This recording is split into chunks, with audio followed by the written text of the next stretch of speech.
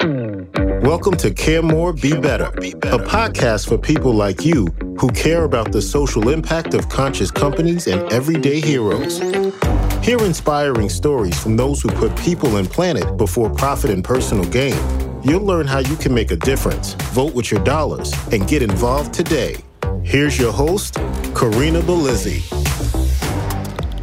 Hello and welcome, friends and fellow do-gooders. Today, I have the honor of interviewing a very special guest, Genevieve Smith, an expert in social and organizational change, values alignment, and data for social good. In 2 words, she refers to herself as a professional bummer. So we're going to find out what that means. She actually got connected to me through an interesting Slack channel where women help women called Women Get Paid. And though her appearance on another podcast, I actually found out a little bit more about her. She appeared in Change Finance, the ESG podcast for environment, social, and governance investing. I was impressed with her approach to social change and the methods she uses to help people navigate uncomfortable conversations. So the first uncomfortable conversation I'd like to navigate with you, Genevieve, is what does it mean to be a professional bummer? That's a great place to start. And thank you for having me. Professional bummer, it's kind of come from a joke. It's really been like, oh no, Genevieve's here. We just came up with this idea and she's going to tell us what's wrong with it. And what it's really evolved into is really owning that piece of my work, especially when working with social change organizations and folks who are do-gooders, right? And we've got a lot of beautiful collective rhetoric about making the world a better place. I'm the one who comes in at the lunch when everybody's happy to talk about how much better they're making. I say, well, wait, hold on. What about, are you really? What's happening here? In a way that is, I hope, accessible and somewhat friendly, but really what it comes down to is if we are to build the equitable world that works for everyone that many of us claim that we want to build, we got to bum each other out and bum our families out. I remember after the Unite the Right rally in Charlottesville, there was this perfect tweet, and I'll have to remember who it was so we can put it in the sources. It was something about like, if we really want to fight racism in this country, call out your racist uncle, like ruin Thanksgiving.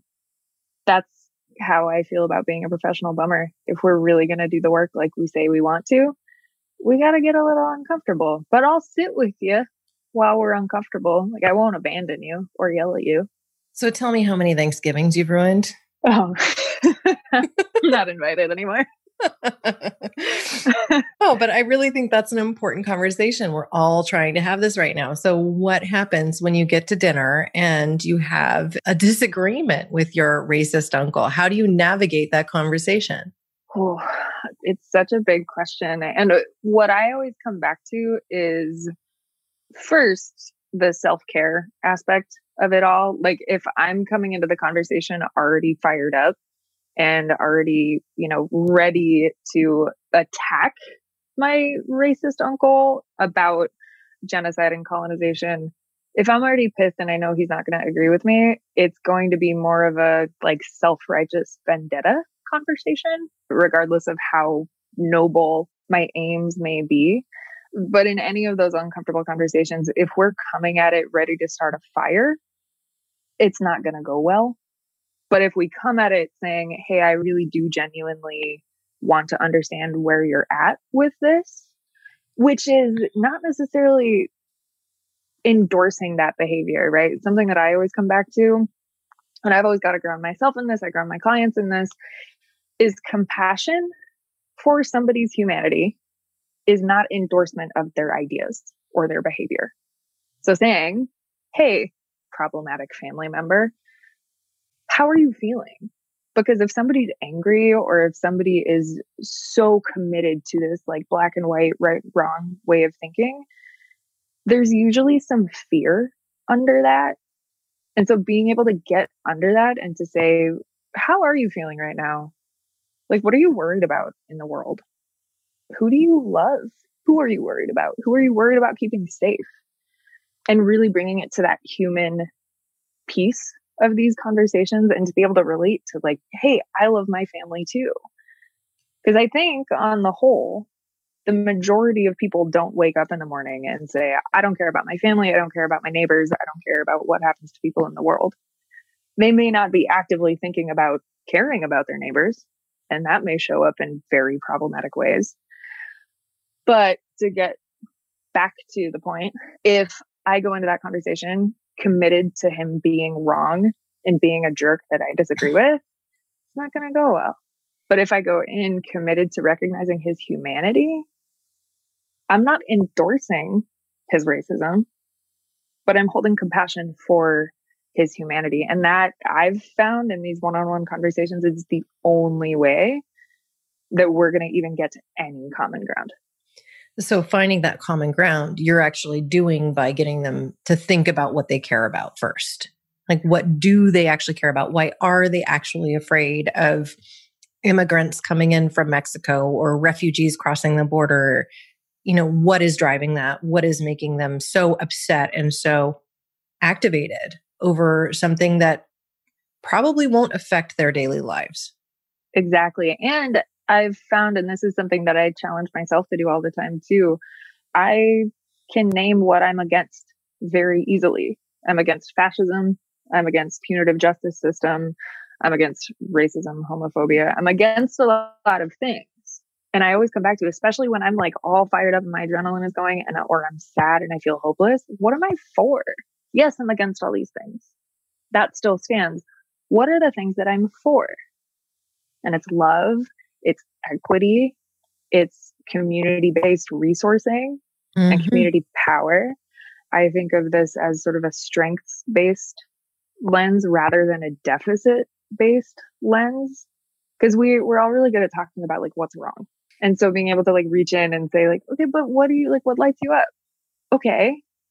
And then can we expand that love you have for your family or for part of your family, maybe, right? Into like, well, why doesn't that expand to other human people? Right. Again, So, with that, like compassion is not endorsement.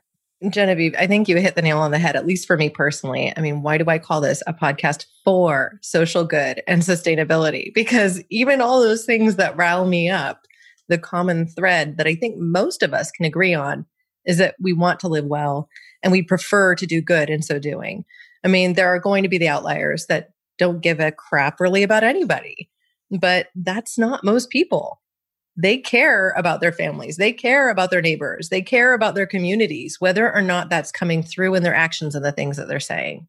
Given that, I'd like you to talk a little bit, or at least have a conversation with me about how you integrate that whole perspective into the work that you do to help companies activate themselves and be walking the walk that they're talking. I love it. One more thing I want to add on to that personal conversation, like big caveat. If that person doesn't think that you should be alive based on your identity, maybe don't have the conversation. Don't go to Thanksgiving. It's really important to not carry every single boulder on our back. Some conversations are not for us, and self-care is community care. So that's a really important umbrella to all of that. I agree. Thank you for that clarification. Yes. What I've been really excited about is it's all the same logic in working with corporations or working with NGOs or teams or, you know, whoever, is really getting to what do you care about? And the trick with my work has been whenever we talk about values or these sort of abstractions of like integrity or equality or world peace, if we spend more than half an hour talking about what that means, traditional corporate leaders can get very frustrated because it doesn't feel like we're actually doing anything.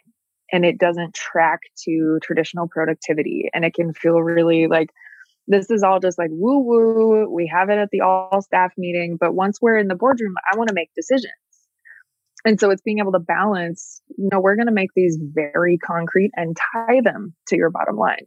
And in order to get there, we've got to have some very vulnerable conversations. So what's been helpful for me is I do work as a leadership coach.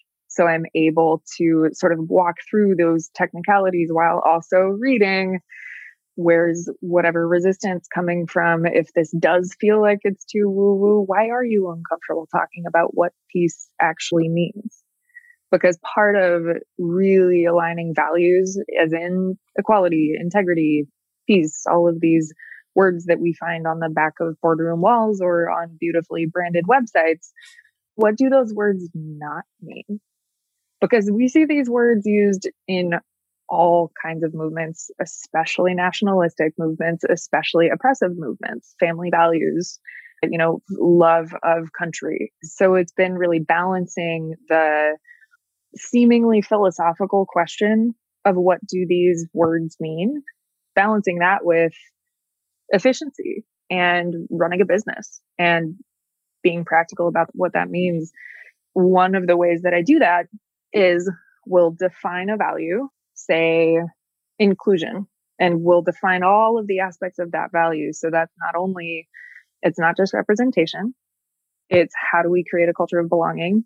And it's not only racial equity, because all of a sudden people are learning about racial equity post the murder of George Floyd. It's also, what's your website accessibility? Can folks who are hard of hearing or blind access your content? Can your employees who are hard of hearing access your meetings? Oh, you don't have any employees who are hard of hearing. What's that about? And so it's really digging into those lists and then saying, okay, yes, this feels big. This can feel overwhelming. It can feel hairy. Let's take a look at your business processes, whether it is your all staff meeting or your training material or how you contract with outside contractors. What is that language and how does that map up to this very concrete definition of a previously abstract value? So Genevieve, as you talked about all of these different words that we're working to define and how they might mean different things to different people, like if somebody on the alt-right is championing pride in country, that could mean something different. That even today, there are people on the other side of the aisle that consider themselves more liberal that may be afraid to put an emblazoned American flag out on 4th of July now. So I'd like to talk about this concept that I heard you talk about on another podcast, nothing is neutral, and what that means and how we can kind of work through that challenge. Thank you for bringing it up. It informs all of my work as well as the way I move through the world. Nothing is neutral. And I think it's important too, those are both really extreme examples, the alt-right and pride of country or love of country, and more left-leaning folks who may be worried about what patriotism means right now. Those are two really important examples. It's also really important to note the nuance of this stuff, especially in companies and on teams. I often say if you've got 5 people in a boardroom and they all say they believe in integrity, ask them what that means. You will get 6.5 different answers. Some of them may be overlapping. There are a lot of Venn diagrams here, but everybody's got a different frame of reference. It's holding space for not only the really extreme stuff, but also your neighbor who voted the same way that you do, composts instead of recycles. Great. How much in an echo chamber are you actually? Because we go through the world sort of assuming that we mean the same things, whether it's in a personal relationship, business relationship, a policy argument, in a think tank. 6 months down the road, we go, oh no. Oh, you thought we were talking about this? No, I was talking about this thing. So really just getting clear on those definitions is so important. But to come back to this idea that nothing is neutral, I have found that we tend to hide behind neutrality, and we tend to hide behind, I don't want to get political. So I don't want to talk about this thing at work. We're not going to make a statement about Black Lives Matter because we're not political. Pals, my friends, it is not political.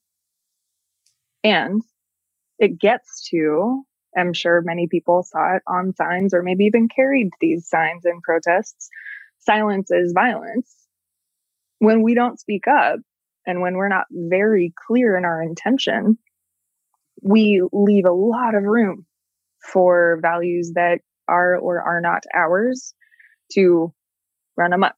This isn't an argument for censorship. It's also not an argument for like really self-righteous, like, here's what I think all the time.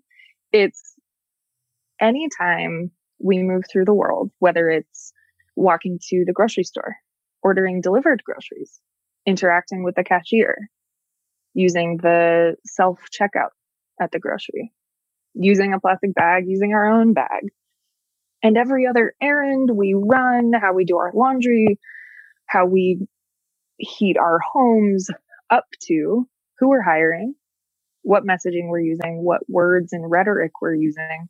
Every single action or inaction has an effect on the world around us. Even just thinking on like very, very granular terms, like I move my hands around a lot when I talk, and the air around my hands is moving.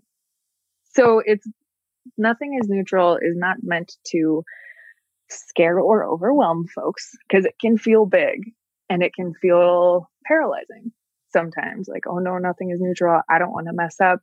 I better just not move. It's not that. Especially because 100% alignment of values is very hard, if not totally impossible. Not only in the current system that we live in, but values can be in tension. On the corporate side, you've got transparency and privacy. Those are always in tension with each other. And it's a matter of balancing them. A personal value that I think a lot of people butt up against is inclusion. And then the minute somebody doesn't agree with them, they fly off the handle. Mm-hmm. Is that inclusive? So we get to also give ourselves grace and say, you know what?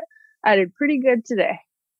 I'll do better tomorrow. But if we try to move to 100% alignment and then use that as a way to shame other people, that's only feeding into that larger system of... It seems to be a hobby for some now. It's called, I think, woke shaming, right? Like, you're not woke enough, or what is the term now? If you refer to yourself as a he, a she, a zim, or a them, suddenly somebody makes a mistake, they goof, they say the wrong pronoun, and everyone in the room gasps. I mean, I live in Santa Cruz County, where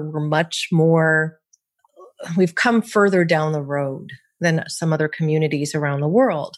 We've been having these conversations for the past 20 years, and they've been getting more in depth in the last 10, and then 5, and then 2, to the point where I think we're fairly comfortable as a community with gender issues or gender inclusiveness and people feeling like they can be who they want to be.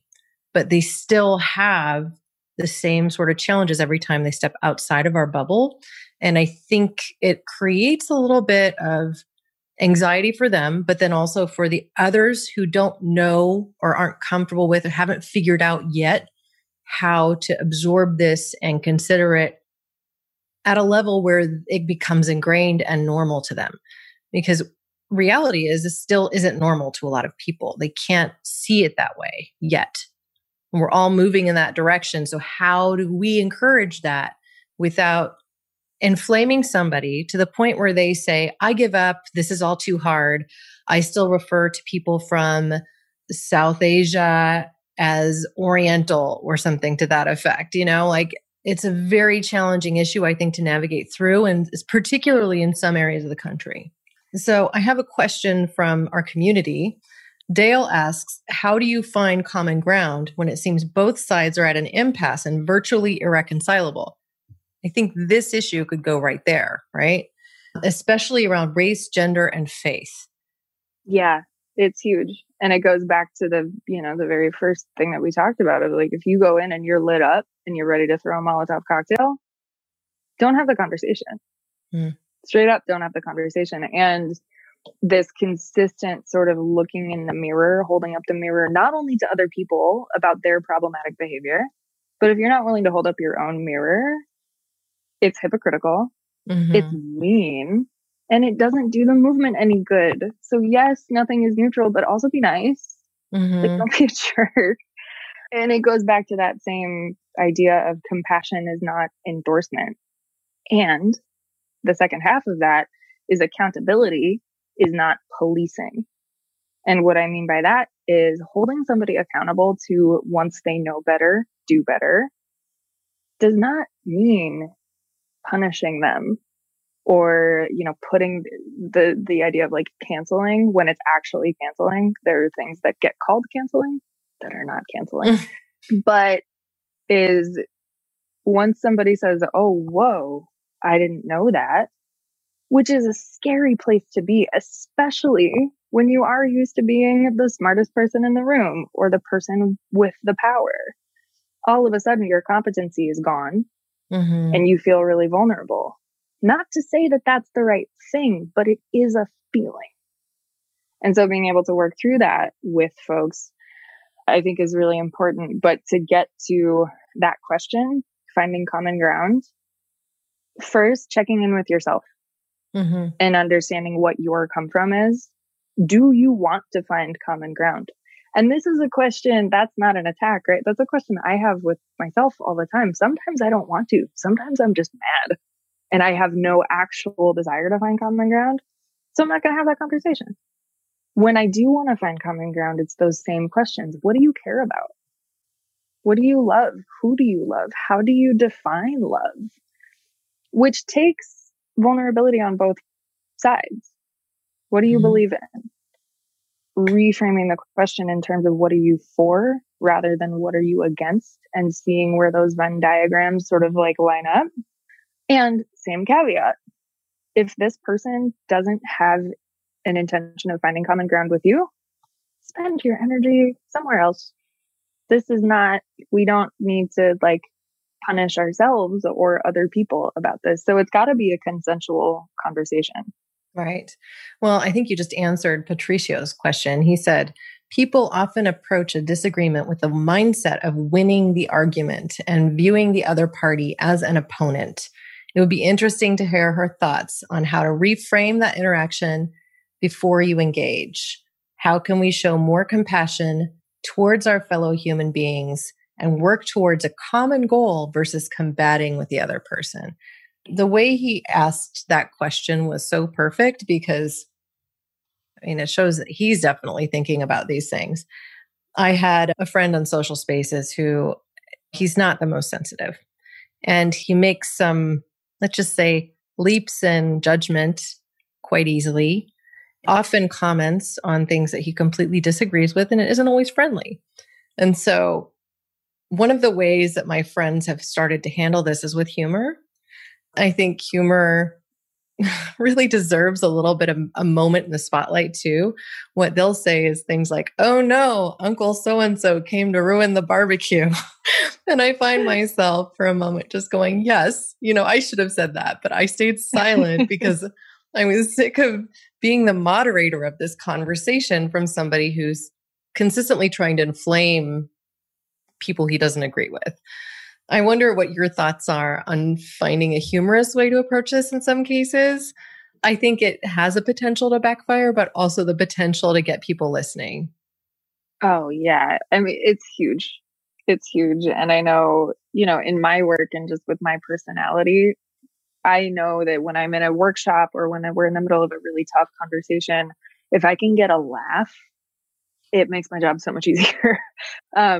I think not only humor, and like you alluded to, really intentional humor, not making light of the subject, but making light of like, wow, humans are so fragile. Like, why is this so hard? For me, I think a lot about, learning in public, and part of that compassion and part of that, hey, we're in this together. I'm not coming for you. It's not woke shaming. It's not Impact Olympics. Like, I'm here to learn too, is to share where we're at and to be willing to make fun of ourselves. And especially if, I think the stereotypes about white liberals are incredible and a lot of them are pretty funny.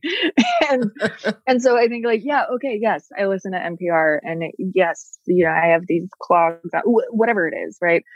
To let the person or people that you're interacting with know that you don't take yourself too seriously, because I think that is one of our big communications problems as like a large group of people who are like-minded, is we come off as holier than thou. And a lot of us are holier than thou. And to own that, like, stop being self-righteous, dude. And was I woke shaming you again? Yeah, right. And to be willing to like let people in, you know, I mean, I think one of my big things when I talk about values alignment, because some people will think, oh, it's Genevieve, you know, they know everything about being values aligned. No, like the pants that look really good on me are from H&M, and I haven't bought new clothes in a year because we're, you know, in a pandemic, and they were $25. But also, like, I have a pretty good idea of H&M's supply chain and manufacturing. Oh, but my butt looks good. And that, like, stories like that, to be able to say, hey, I'm not God, like, it's fine.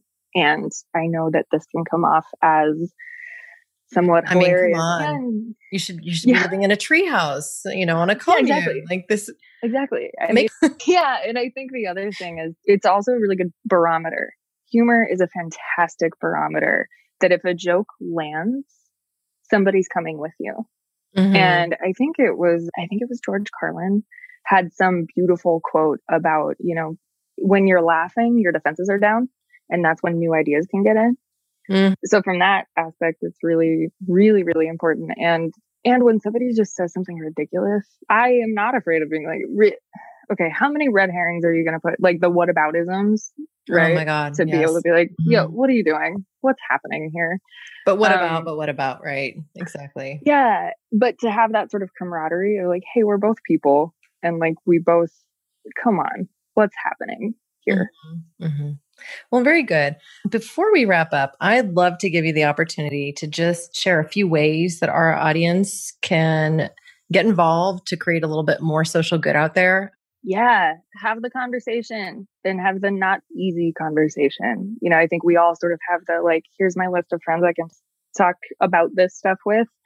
Talk to the people who you feel like you can't talk about social good, or, you know, take a sort of, I would invite people to take a kind of internal inventory of where do I censor myself about the things that I believe in? And I know just through the work that I've done, a lot of people feel like they can't bring their values to work, which I understand, but at the same time is a wild concept.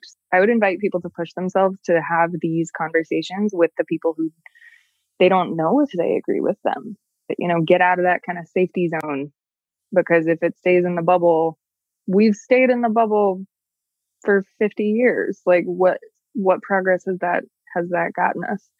So I think that's really important. I also think listening and being really mindful about what our come froms are.